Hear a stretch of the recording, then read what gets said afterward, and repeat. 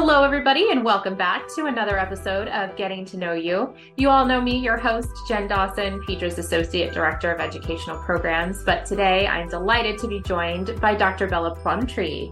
She is in her final year of residency at the University of Massachusetts, and she has been participating in Pedra's birthmarks and genetics focused study groups. And my hat is off to her because she graciously took on mentoring a group of medical students for us on this last mentorship cycle. So welcome, Dr. Plumptre. I'm so happy to be talking to you today. Thanks, Jen. I'm excited to be here.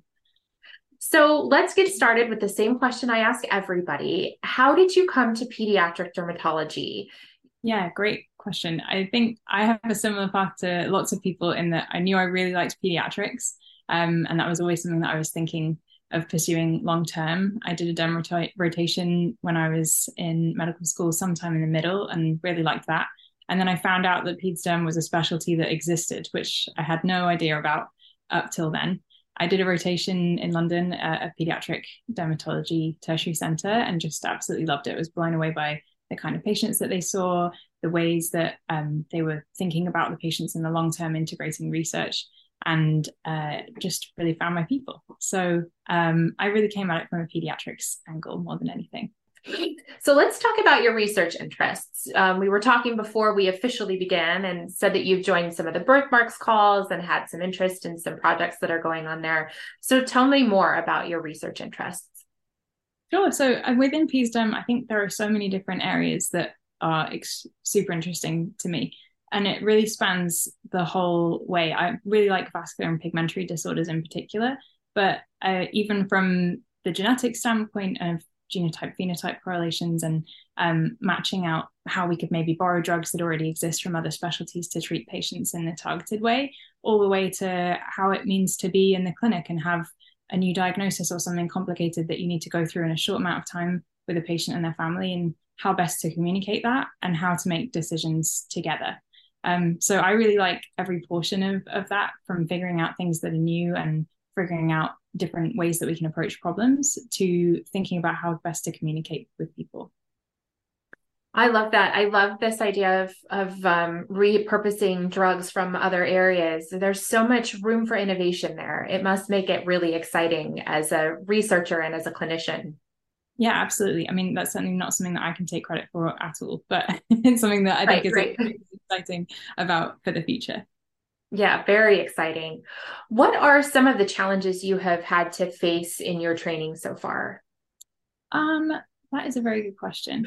I think with dermatology, there's a lot to learn, and that's something that as a student you don't really get exposed to that much, right? You might do a few derm clinics at some point during medical school, but dermatology as a whole, there might be only a handful of lectures across your whole preclinical time. So that is certainly one of the biggest challenges of being in a residency training program, is physically getting to grips with all this new material and being able to apply that in clinic, and being able to think through how best to use it to help people. Sometimes people have asked me, like, how should I prepare when I'm a student? Like, how should I think about it from a dermatology Right. perspective?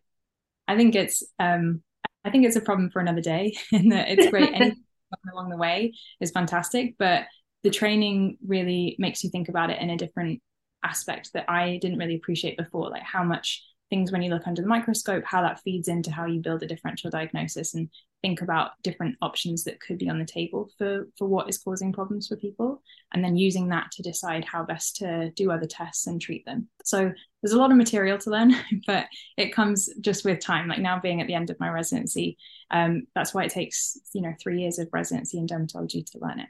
You said yes when I asked you to mentor a group of students. So when you're looking at mentorship, both having been a mentee and now as a mentor to students, like what's kind of your approach? What are you thinking about as you're working on those relationships? I think that the main thing is I was helped by so many people along the way when I was figuring out what I wanted to do, and still work in progress. I'm figuring things out every day, but I really benefited so much from so many people helping me think through that and build on skills and thinking about what my career might look like. Especially coming from abroad. So I trained in the UK. I went to medical school in London. My husband's from Massachusetts, so long story short, that's why we ended up here. So I came from a completely different system. I didn't know anything about how US medical school really worked, or dermatology or residency applications or anything. And I did some away rotations and was really, really helped by a number of people who were residents and attendings. So I think I have a lot to pay forward in that respect to other people who are in those early stages too. And really, people help me so much by thinking not only what I might be interested in, but helping me to explore it in tangible different ways. And whether that's just through talking through their experiences, or whether it's through setting up with projects like quality improvement, or smaller research projects. Mm-hmm. And some of those really help me to kind of have something that you can put your teeth into and dig a little deeper in the literature and figure things out from the ground up. Really helped me to think about the kinds of things that I was really interested in.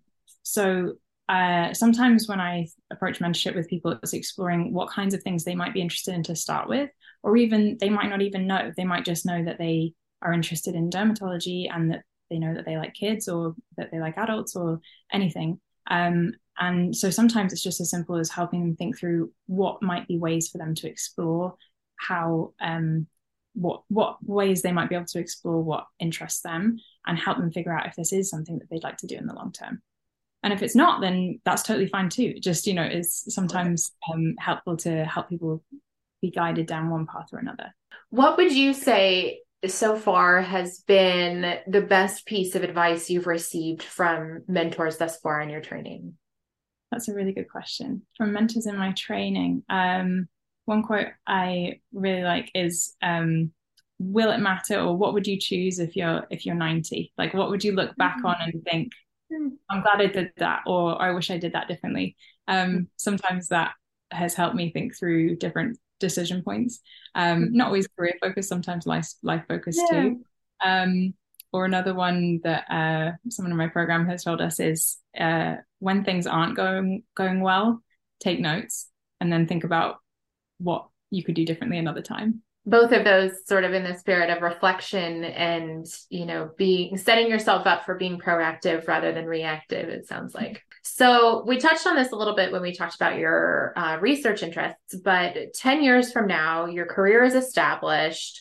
What do you hope to be working on, or maybe having had accomplished? So I think I would like to be working in an academic center as a pediatric dermatologist. That's certainly what I'm aiming to do going into my fellowship.